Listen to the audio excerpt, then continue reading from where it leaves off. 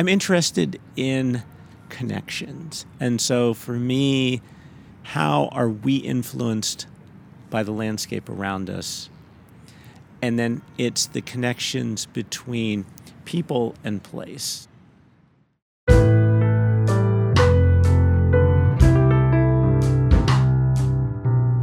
Welcome to Power of Place, Stories of the Pacific Northwest. I'm Edward Krigsman. Last time we enjoyed a conversation with Tim Person and Ms. Ellen Smith, president and manager, respectively, of the Ray Gibson Caballeros Club in Tacoma, Washington. This private social club has been anchored atop a cliff in Tacoma where it enjoys views of Mount Rainier, the highest point in the Pacific Northwest. Well, today, we get to explore our built and natural topography, including our tallest peaks, thanks to one of the Pacific Northwest's best-known geologists and commentators on our landscapes, whether natural or human-made. Our guest has written for the Smithsonian and Earth Magazine, and his 9 books, published by the University of Washington Press and the Mountaineers, include The Seattle Street Smart Naturalist, Field Notes from Seattle, Stories in Stone, Too High and Too Steep, Reshaping Seattle's Topography, Seattle Walks, Discovering History and Nature in the City, Waterway, The Story of Seattle's Locks and Ship Canal, and Home Waters, A Human and Natural History of Puget Sound. So today we'll explore how a geologist's keen eye can transform how we see the hills and valleys, the ridges and bluffs, the creeks and lakes, and the faults and landslides that govern our landscape. And we'll explore the interplay over time between the natural landscape and the one that we've created to better suit the evolving needs of our city. And finally, we'll learn how a childhood affinity for field trips has launched a lifetime of exploring, writing, and teaching. And stick around at the end of today's podcast. You'll learn how you can receive a private tour from today's guest.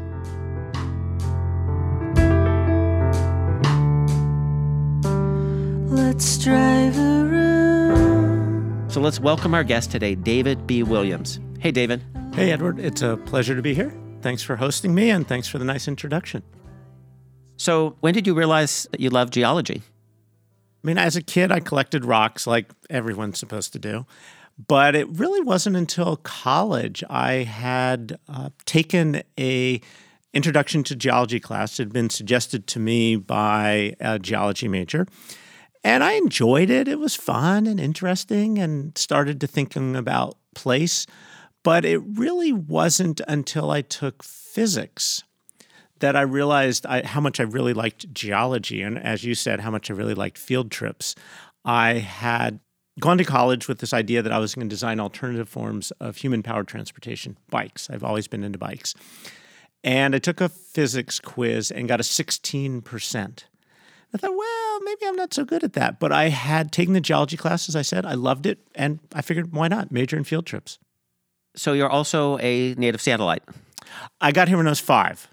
Whether you call that native or not. Some people would say no, but I've been here for, over 50 years now. So I read that your dad worked with Brewster Denny. Brewster was my dad's boss at the University of Washington. So if you're not familiar with Brewster Denny, his great-grandfather, great-granduncle, at least his great-grand, that generation back, were part of the Denny family, sort of considered to be the one of the founding families of the city. And so you have great connection to the founding of the city. Yeah, I mean, what amazes me is that Brewster Denny knew someone who was on the first boat to arrive in Seattle, the exact, which arrives in 1851, and is considered to be the beginning of the city. And the youngest person on that boat was a Denny, and Brewster knew him. And the fact that I knew Brewster, who knew someone who was on that first boat, to me, it wasn't until much later in life, but I realized that how tight and short the story of Seattle is, at least post-European settlement.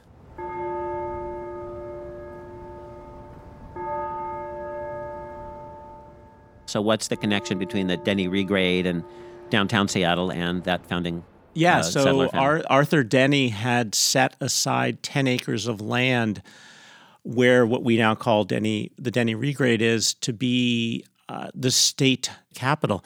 And he was convinced that it was probably better to have the university. Plus, his property at that time was considered to sort of be too far out there, which gives you an idea how small Seattle was back in the day.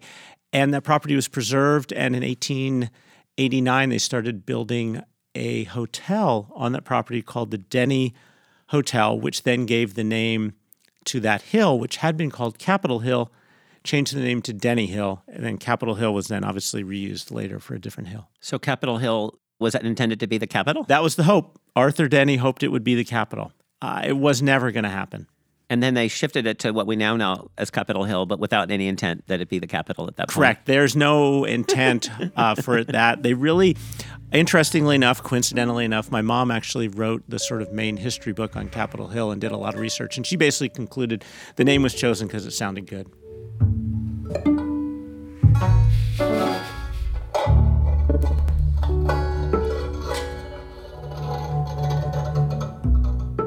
So we'll talk about the created landscape in a bit, but let's talk more about the landscape that we inherited here from nature. Can you give us a mile-high overview? How is our landscape formed, geologically speaking? Yeah, I mean, one thing that's interesting about Seattle is the landscape here is very young. The most recent real major geologic activity, if you will, was during the last ice age, say 17 to 15,500 years ago, when you have this big sheet of ice that moves out of Canada, passes between the Olympics and the Cascades, extends to a little bit past Olympia, and then retreats or melts back to the north. And at its greatest extent, that ice sheet was about 3,000 feet thick in Seattle, so 5 Space Needles. So you have this big sheet of ice that shapes the land and does two things. One is it water flowing underneath the ice excavates out Puget Sound and Lake Washington, and then the ice itself acts as a big rake to create the hills of Seattle, the hills and valleys that all run north-south in the city. So we have that very young aspect. A little bit deeper back in time, there's a big fault system that runs under Seattle called the Seattle Fault that has also influenced the shape of the city. So it's a very dynamic place. And then we started out with Mount Rainier. So is it an active volcano? It's an active volcano. It's considered to be an active volcano. So it's one of our 5 volcanoes. And like all of the volcanoes in Washington State, it's under 1 million years old, the 5 volcanoes. So it's extremely young. Now we've got an eruption down here. Now we got a big slide coming off. The slide is coming off of the west slope. Now we got a whole great big eruption out of the crater. To me, the most stellar icon here is that you've got these 2 mountain ranges, the Olympics and the Cascades, right, that kind of frame our viewpoint regardless of where you are. If you wanted to sort of see our geology, the youth of our geology sort of physically, is there a place that you would send somebody? Discovery Park is always nice. Being on Beacon Hill, sort of the south end of Beacon Hill, where you can see things, but or going over to Bainbridge and then looking back across. I mean, as we well know, there are many viewpoints where you can see both the Cascades and the Olympics in Seattle, and which is, arguably why I would think it's arguably one of the most beautiful cities in the world. The Olympic Mountains rise cool and beautiful between the Sound and the Pacific Ocean, and east meets west in the Cascades, with Mount Baker towering in the north, Mount Rainier in the middle, and Mounts Adams and St. Helens in the south, all major peaks. If there's an earthquake, I guess people say it's not a matter of if but when, and right. Maybe when could be, a gajillion years from now. Oh, it'll be sometime in the next not too long. However you want to view not too long, I won't define. Well, you probably define it differently than me. Probably, yeah. But what will be the first to go? Where will we be most at risk as a city? The area that's going to struggle the most is the area of the tide flats where the stadiums are. I mean, the stadiums themselves won't, because they were built after we understood the geologic issues in the Seattle area much better. So those are anchored and are very stable. But the areas to the south, where, say, the Starbucks headquarters is, which used to be a Sears building, all of that area is really going to struggle. And the area you don't want to be is on Harbor Island. Harbor Island is not safe. The north end of it in particular is just, it's bound to fail. Okay. Not much you can do about it. And then how about the seawall? How about the waterfront of Seattle? The seawalls, they rebuilt it. So 10 years ago, I would have been more worried, but now they've done a much better job. I mean, that we have benefited by, in the last 25 years, of a better geological understanding of the city to raise our building codes, improve them, but we still have a long ways to go. There's still a lot of issues. And it boils down to money. It's how much you want to spend.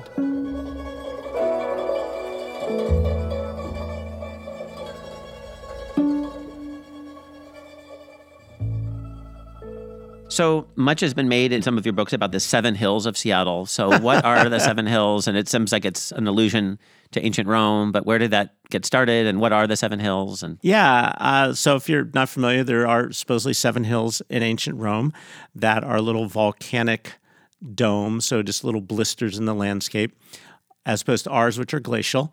And our 7, depending on what time period you're looking at, if you're looking at modern times, let's see, it's Beacon, Capitol Hill, Denny, First Hill, West Seattle, Magnolia, and Queen Anne. Those are our 7.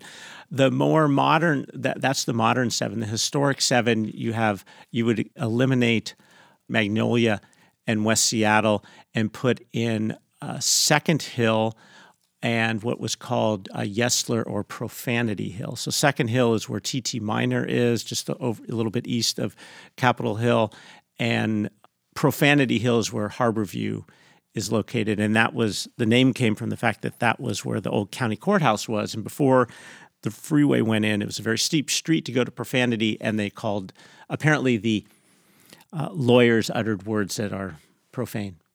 And the idea has been around for practically about as long as Seattle has. And I think it really comes from the fact that Seattle thought it would sound better if it had a connection to Rome. It's typical Seattle story. Seattle's been insecure since day one, too.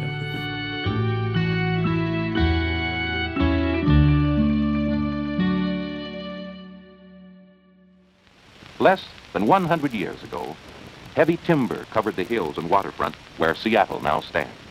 In this short time, Seattle has grown to a metropolitan center of more than 500,000 people, largest city in the Pacific Northwest. so a lot of your work focuses on how the landscape has been remade. So where did that begin? What was the impetus? Why did the landscape here have to be remade? And is it different than other cities?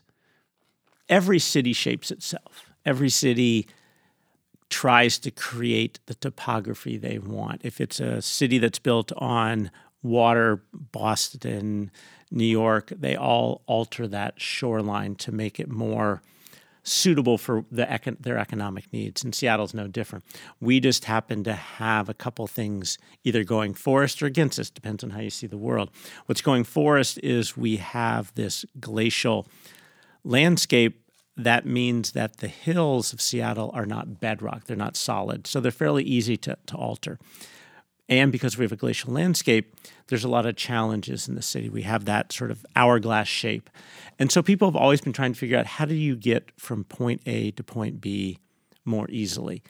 And that really has driven much of the shaping, certainly the regrading of the hills, the filling in of the tide flats where the two stadiums are, and the ship canal ties sort of into that, but also goes back into another aspect of economics of where are we going to have good shipping, and also tied into the Navy, the military. So it's all about that relationship to place, and particularly back in that era in the 1900s when people didn't care about what that meant in the sense of, oh, if we need to displace people, so what?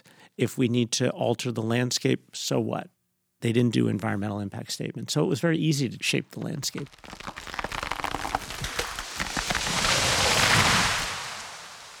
And to what extent did the type of vehicles and transportation at the time influence those decisions compared to I mean, that's a good point, too. Certainly, you didn't have automobiles when the Denny Hill starts to be regraded.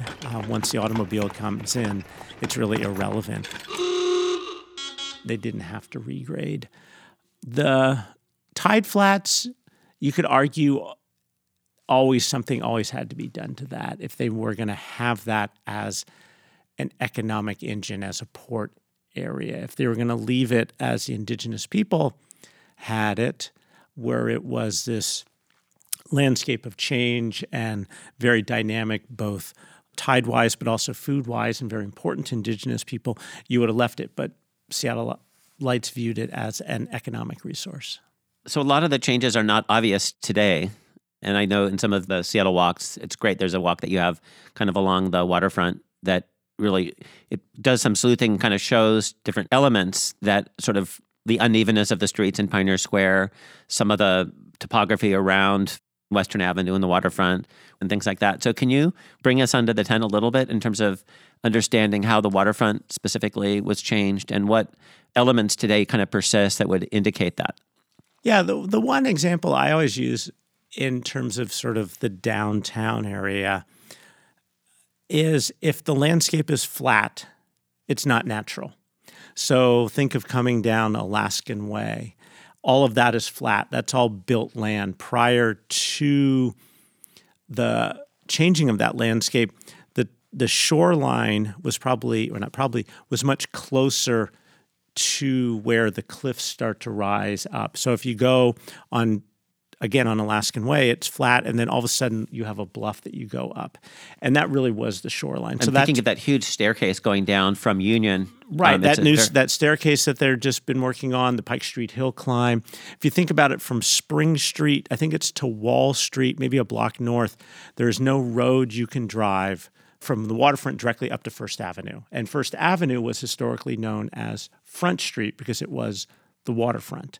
So that to me is a good way to think about it, is these flat places. The Denny regrade, it's perfectly flat. There'd been a hill there. So that's unnatural. The area where the stadiums are, what I call the Kingdomes, I know they have other names, that area is flat. It's all unnatural. That's all filled in. So if you'd gotten here in 1850 from Beacon Hill to West Seattle to about the Spokane Street Viaduct, at high tide, that would have been a pool of water 10 to 15 feet deep. So just completely different, particularly the downtown area.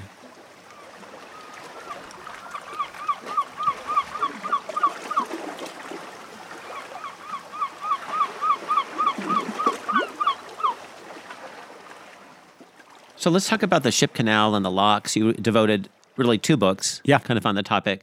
For me, I've always just taken for granted that there are locks, that they run in a particular direction. It always seems like it's something that's always been here. So when and how was all of those new waterways created? Yeah, the locks are an impressive feature in the landscape of Seattle. And the original idea comes from a 4th of July picnic in 1854 when a guy named Thomas Mercer of Mercer Street hosted everyone at his property, which was on what we now call Lake Union. And at the 4th of July picnic, Mr. Mercer said, we should name this lake Union in the hopes that someday it will unite Lake Washington, which he also named, over towards Salmon Bay area. So he proposes the idea. And in 1917, July 4th, 63 years later, it's completed. So those are the bookends. And the vision, depending on what time you examine it, changes. Mercer recognized it was very hard, again, to go from point A to point B in Seattle to move things. He had also most likely been influenced by the native people because since as long as people know, they were moving from Lake Washington to saltwater, moving between saltwater and freshwater across that lake. And so he would have seen that as a transport network. And we certainly know that people have been moving through that area. So the modern Ship Canal is really just manifestation of an idea and a concept that's been around and utilized for thousands of years. So the idea gets proposed. One of the reasons people cited for having a ship canal is that if you had one, you could use Lake Union for shipping purposes, that boats could come into Lake Union and be on freshwater instead of on saltwater. There's also a proposal that it would make that Lake Washington would be a naval port, freshwater and saltwater, advantage of freshwater. But really by the time it's done they start work on it really in 1909, the modern Ship Canal, it was less having to do with the military, more having to do with commerce, though it never really served the commercial purposes that they hoped. And now it's much more of a recreational facility than a commercial facility. But you could also argue that we would not have the North Pacific shipping fleet that goes up to Alaska every year and the billions of dollars it generates if we didn't have a freshwater port, which is provided by the locks.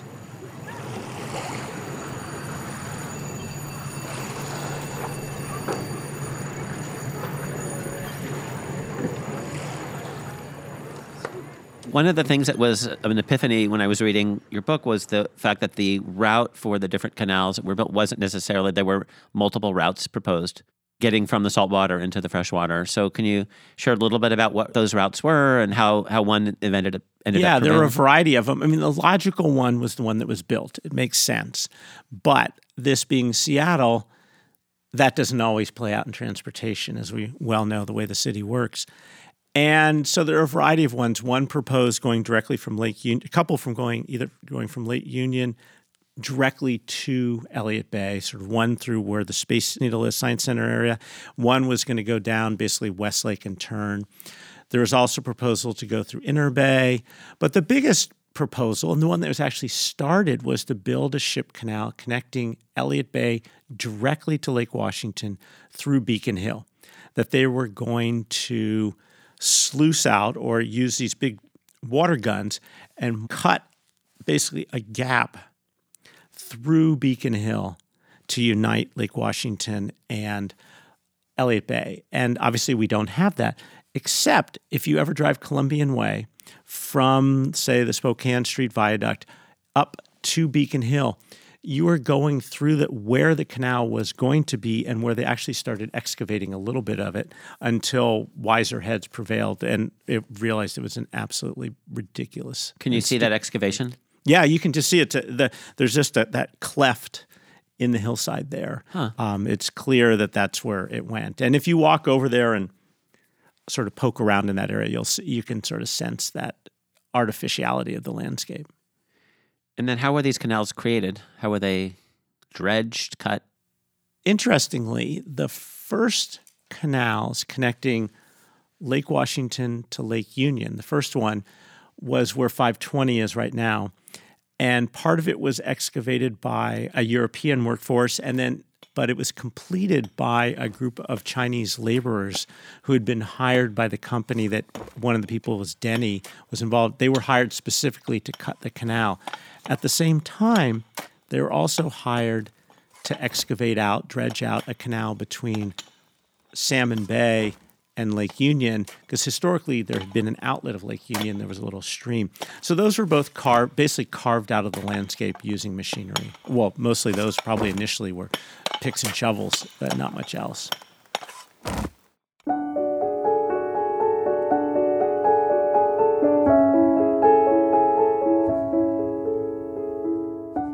So there was a story in one of the books about a submerged forest that was discovered. Yeah. In Lake Washington? 2 of them. Okay. Tell us about those submerged forests and why were they there? They are there because about 1,100 years ago, there was an earthquake in the Seattle area. So there is a fault system that runs from Bainbridge Island through West Seattle, through where the stadiums are, out I-90, more or less following that route. And during the last movement of that earthquake, the land on the south was thrust up about 9 feet or so, and that created this big fault in the area. And during that movement of the fault, it shook the land enough that there was a grove of trees near Kirkland and a couple of groves of trees on the east side of Lake Washington, just around Mercer Island, that basically slid into Lake Washington, remaining upright, and just slid into the lake. And when the lake was dropped 9 feet, those trees, which had been low enough below the surface... Were they alive?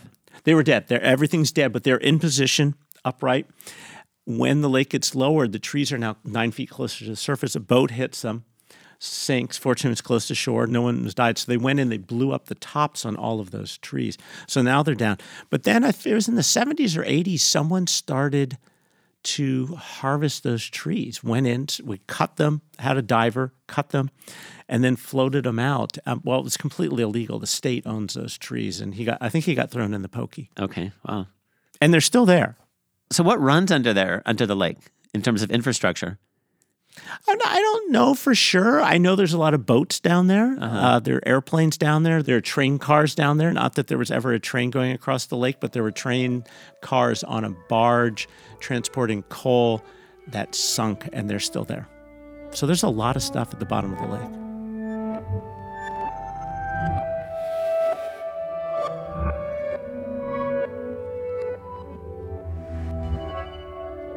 Stories in Stone. So that was an earlier book about how buildings can tell us about geology and yeah. What's the connection between architecture and place, or what's really how does geology influence buildings? And so in that book, I looked at 10 different rock types from around the country and told stories. And then I've also taken that information and applied it to Seattle and tried to tell the stories of Seattle buildings through their stone.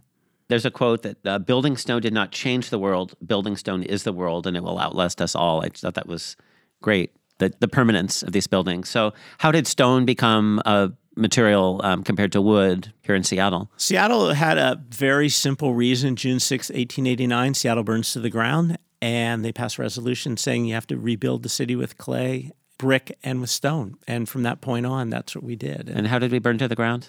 A guy named John Back caused a fire in a woodworking shop.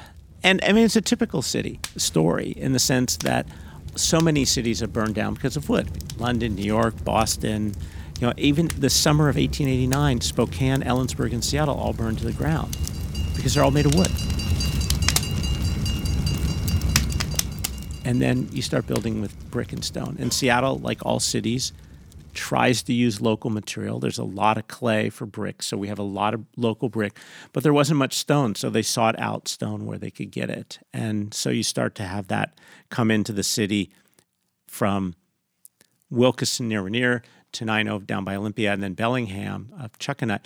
That rock comes in, and then as the city gets richer, fashion changes, rock comes from all over the world. And so you can find rock from every continent except Antarctica in Seattle. So it's a form of conspicuous consumption. The type of stone that gets used sort of reflects the affluence. Yeah. I mean, it's an interesting thing because you're shipping, what's heavier than stone? There's not a lot of things. You're shipping that all over the globe. And that's what people want, and that's what people bought. So, yeah. So can you share like a really spectacular story in stone, a building downtown that you think really illustrates geology? And arguably my favorite building, one of my favorite buildings is the Seattle Tower, the Northern Life building at 2nd and Marion. And the lower floor of it is this beautiful sort of black and pink swirly rock. It's called the Morton Gneiss, Gneiss. And that Morton Gneiss is 3.5 billion years old. The Earth is 4.6 billion. So it's about as old a rock as there is on Earth. There's a little bit more. And that building is an Art Deco building. And the rock, which because of the swirls, has a very dynamic look to it. And Art Deco, I think, as an architectural style, often has a very static, very geometric look. And so I think they purposely chose that rock with the dynamic to balance the geometric. And so you have this sort of neat architecture story, and then you have this amazing story of geology that you have roughly the age of the Earth. But to think that, whenever I lead building stone tours in Seattle, which I've done for many years, I always encourage people to touch that rock because you're reaching back into the deepest time of our planet. 3.5 billion years ago, Earth didn't even look anything. There were only single-celled organisms on Earth. To think that you can touch that time period, I just think is pretty darn cool.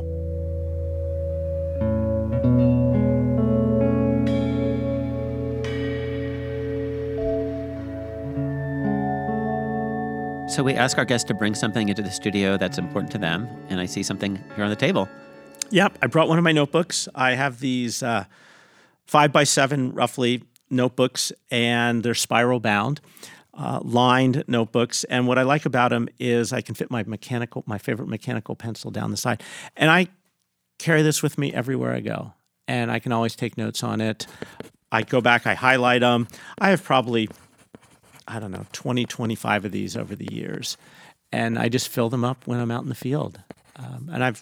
This one has a cheat sheet so I can remember which conifer I'm looking at it. There's usually weird little stickers. I take photos when I'm out, but it's that writing down and forcing me to observe and forcing me to pay attention to the landscape. They're amazing. So Seattle Walks 2017, Discovering History and Nature in Seattle. So what gave you the idea for the book? And, maybe we can talk about a few of the walks. Yeah.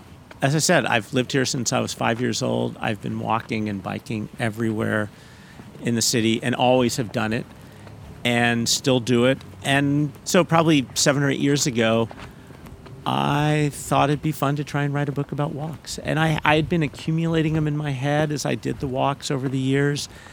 And came up with this list of 17 walks around, each one either focused on an area or on a theme, and really trying to point out things that I noticed, I hope others notice, and if they didn't, that by pointing them out, they would be more engaged in the landscape around them, make stronger connections, and I hope do their own walks, ask their own questions. So it's been very pleasurable to have that, because people will say, "Oh, I've never seen that before," and that's just such a delight.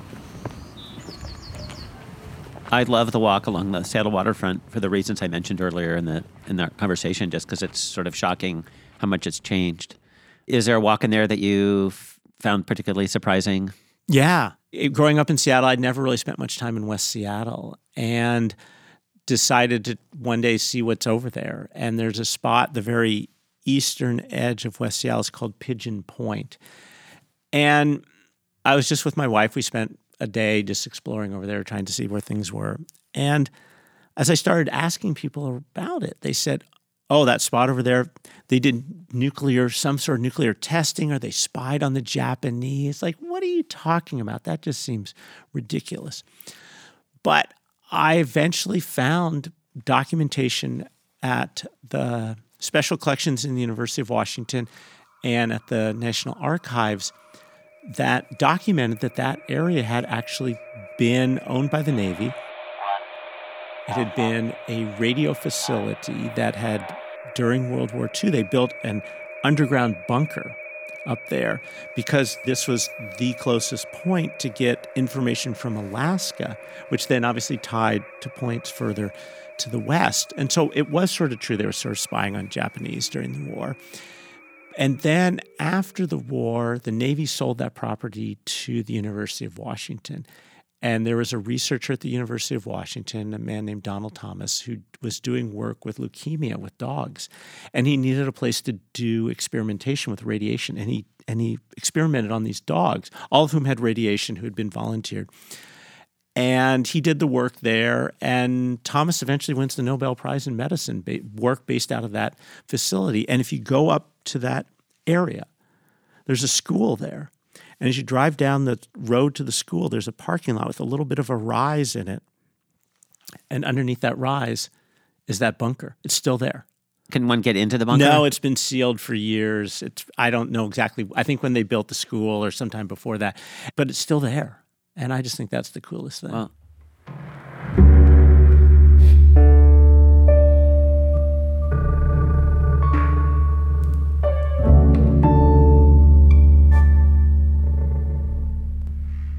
Well, we were talking earlier, said that you've also, and this may be in a future book, but there's a bunch of tunnels downtown. Yeah, there's a variety of pedestrian tunnels downtown. I'm actually working on a newsletter. So one of the things I sort of continue to try and share these stories is I have this weekly newsletter.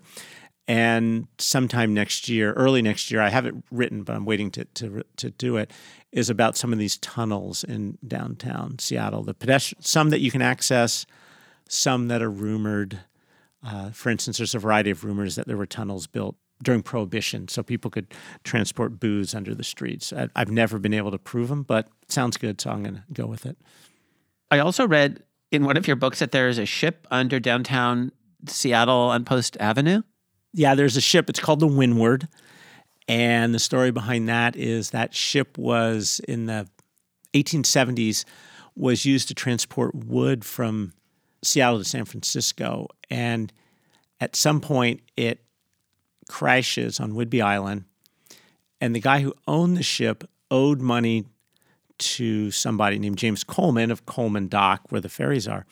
Coleman goes out, gets the ship from Whidbey Island, brings it into the Tide Flats area, where in front of more or less where when you walked across that Marion Street overpass, it goes to the ferry. Underneath there, somewhere, that ship was anchored there. And when they built the railroad going north, what we now call the Burke-Gilman Trail, which is then known as the Seattle Lakeshore and Eastern, the ship was there and it was basically just sort of drilled into place, and it's somewhere along there. Despite the excavations that have occurred for various building projects, it hasn't been found. But the story is that it's there. And it was to pay like a debt? It was a debt, yeah. He had floated it over and never did anything with it. But I mean, this is like 160-foot long boat, 3 masts. I mean, this isn't like a little dinghy. This is a sizable ship that's there. So maybe we can develop some imaging technology and locate it. I would love it if you could do that. There's all this underground stuff that I want to go see. So let me know. Okay, well, speaking of underground stuff, you also have a chapter on the Seattle Steam Company. So can you share that? Because it's such a strange form of heat. It's also very romantic, right. You see in the film noir movies, steam coming up out of these tunnels. And we go back to our friend John Back, 1889, Seattle burns to the ground. And afterwards, building owners decide, prior to the fire, many buildings had their own heating system. So after the fire, they decided to have a centralized heating system in Seattle.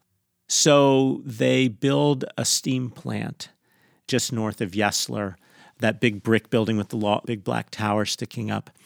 And they basically convert water to steam, send it through pipes, something like 200 miles of pipes, or I forget the exact number, a lot of miles of pipes, underneath the city to different buildings, and they would use them for heat. And they're still used. And getting back to your film noir aspect of it, as that steam goes through the pipes, if you've ever had steam heat, you know that they knock. And that pressure has to be released. So they'll release the pressure. And that's the steam you often see coming out of grates, particularly in winter.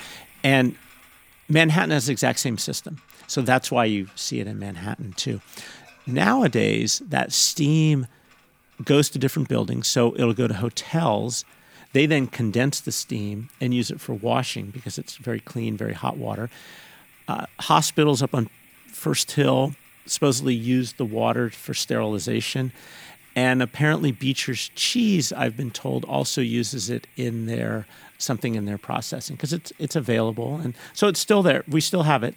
The main plant is no longer in use. There's now a new one up at Western and Union Street. In Seattle Walks, there's also a chapter on Gasworks Park, which is one of my favorite places. I've been going there since I was a child. But what I thought was so fascinating was the way you described Richard Hogg, the architect, and how a lot of the reshaping of the topography of the park itself kind of mirrored the historic reshaping of the city. Yeah, I think that was interesting. When he was doing that work on the park, he wanted topography because it was a flat land. It had just been this very industrial. And so he purposely created those hills to sort of mimic the topography of Seattle. Yeah, he was very influential. Also did work, if I remember correctly, on Freeway Park. Just really astounding work. Well, it's hilarious that we as a city did all this work leveling so much of it, and then Richard Hogg kind of designed these viewpoints, these very tall viewpoints. And then the other piece is that a lot of the industrial pollution was encased beneath clay and so forth. So I think that it was innovative, the way that he kind of managed the pollution Very much so, yeah. So he definitely caps it in place, and as you said, there's this clay layer there, so it was key what he did. Yeah, and the views are amazing. Yeah.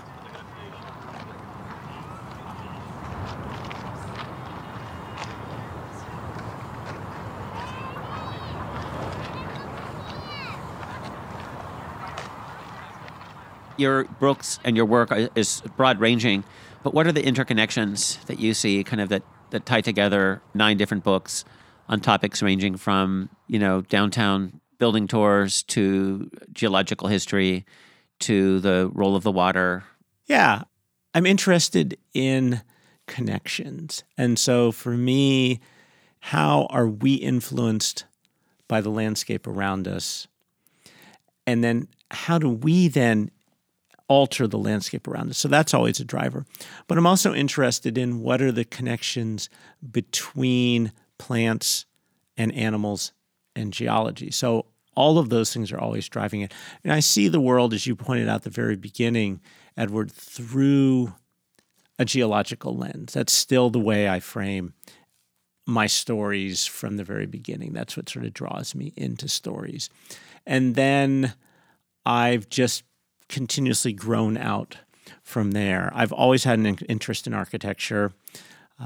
I've long had an interest in history itself. I sort of think of myself as a natural historian. And by that, I mean, I'm interested in the nature of place and I'm interested in the human history of place. And that's how I really would describe myself, as a natural historian. And I think that's my framework that's different than most people. I think people are many are either historians or more really strictly naturalists, but I'm always interested in those intersections. So yeah, in Home Waters, you talk a lot about how a lot of the animal life and plant life in our waters has evolved in accord with geology and also the human influence. Yeah, exactly. I mean, salmon and orca, the sort of classic animals that people think of for this area. Puget Sound's only 16,000 years old, and those animals, salmon and orca, which are multiple species within, are, as I call them, very much homebodies, and they have adapted and evolved to this place. And they're not alone. You look at our oysters, you look at the herring, they all have these very specific adaptations. And I like to think of it sort of, they have Puget Sound in their DNA. And because of that, though, those adaptations also gives them a resiliency. And to me, the best example is the Elwha dams. When those dams were taken down, salmon returned almost immediately to them. And biologists who studies that area said to me, they did that because they've been doing that for thousands of years. They've been dealing with changes in climate. They've been dealing with changes in the geological conditions. So that, to me, is, as you point out, it's a perfect illustration of that connection between the natural world, the geological world, and the animal world.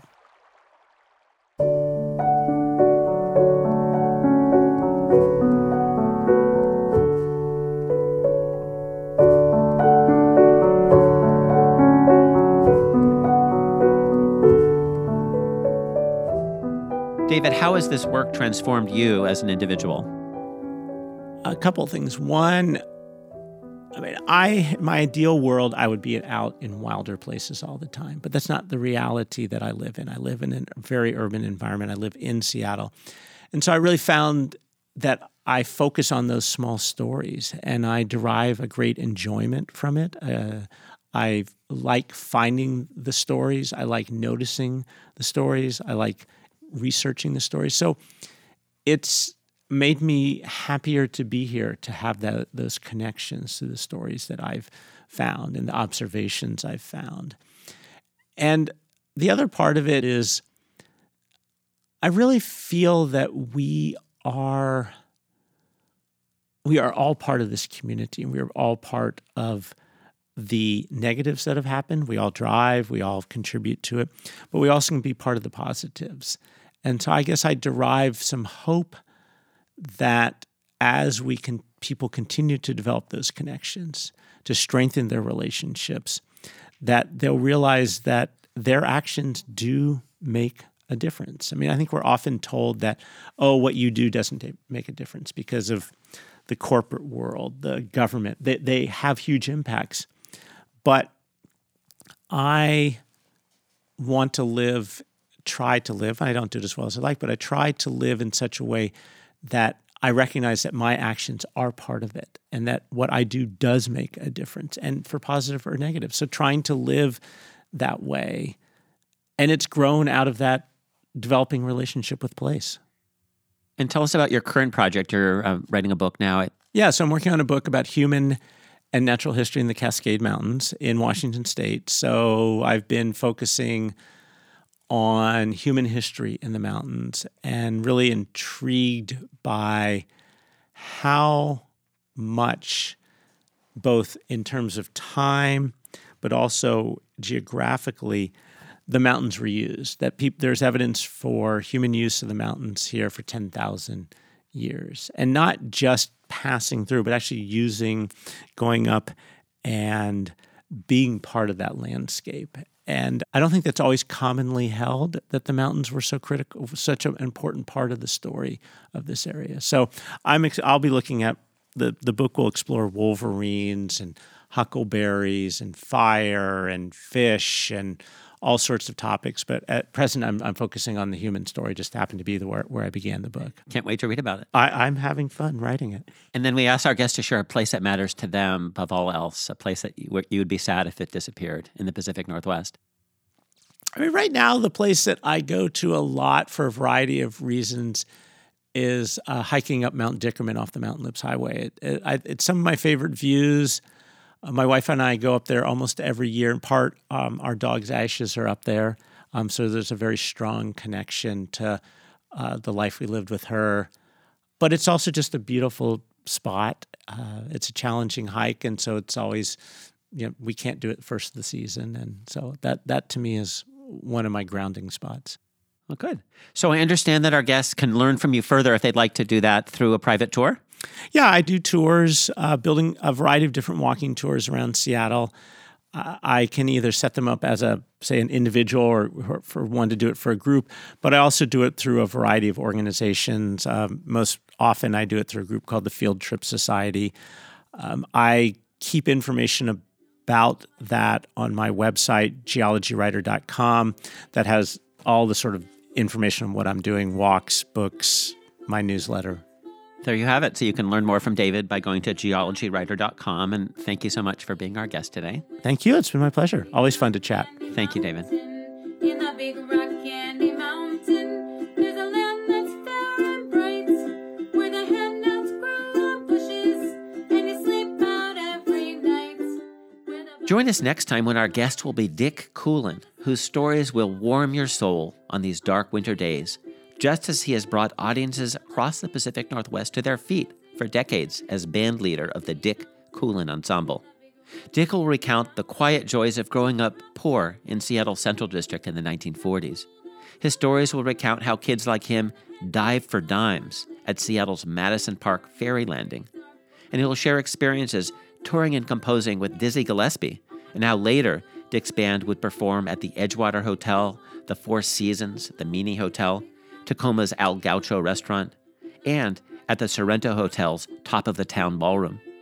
So join us next time on Power of Place to hear the stories of Dick Coolin, including his secrets for a long and fulfilling life. Thank you for joining us today. Audio engineering by Daniel Gunther and photography by Brandon Williams. Administrative support from Mary Barbour, with theme music written by Toma Nakayama and performed by Grand Hallway, with additional music written by Andrew Weathers, as well as by Ryan Love and performed by Fox Hunt. This episode also featured music performed by April Vasquez. We record on Coast Salish land at the Jack Straw Cultural Center in Seattle's University District. I'm Edward Krigsman, and you've been listening to Power of Place, Stories of the Pacific Northwest. If you've enjoyed today's episode, please leave us a review and subscribe to us. And if you know of a place in the Pacific Northwest that matters to you, please tell us about it. We'd love to hear your stories.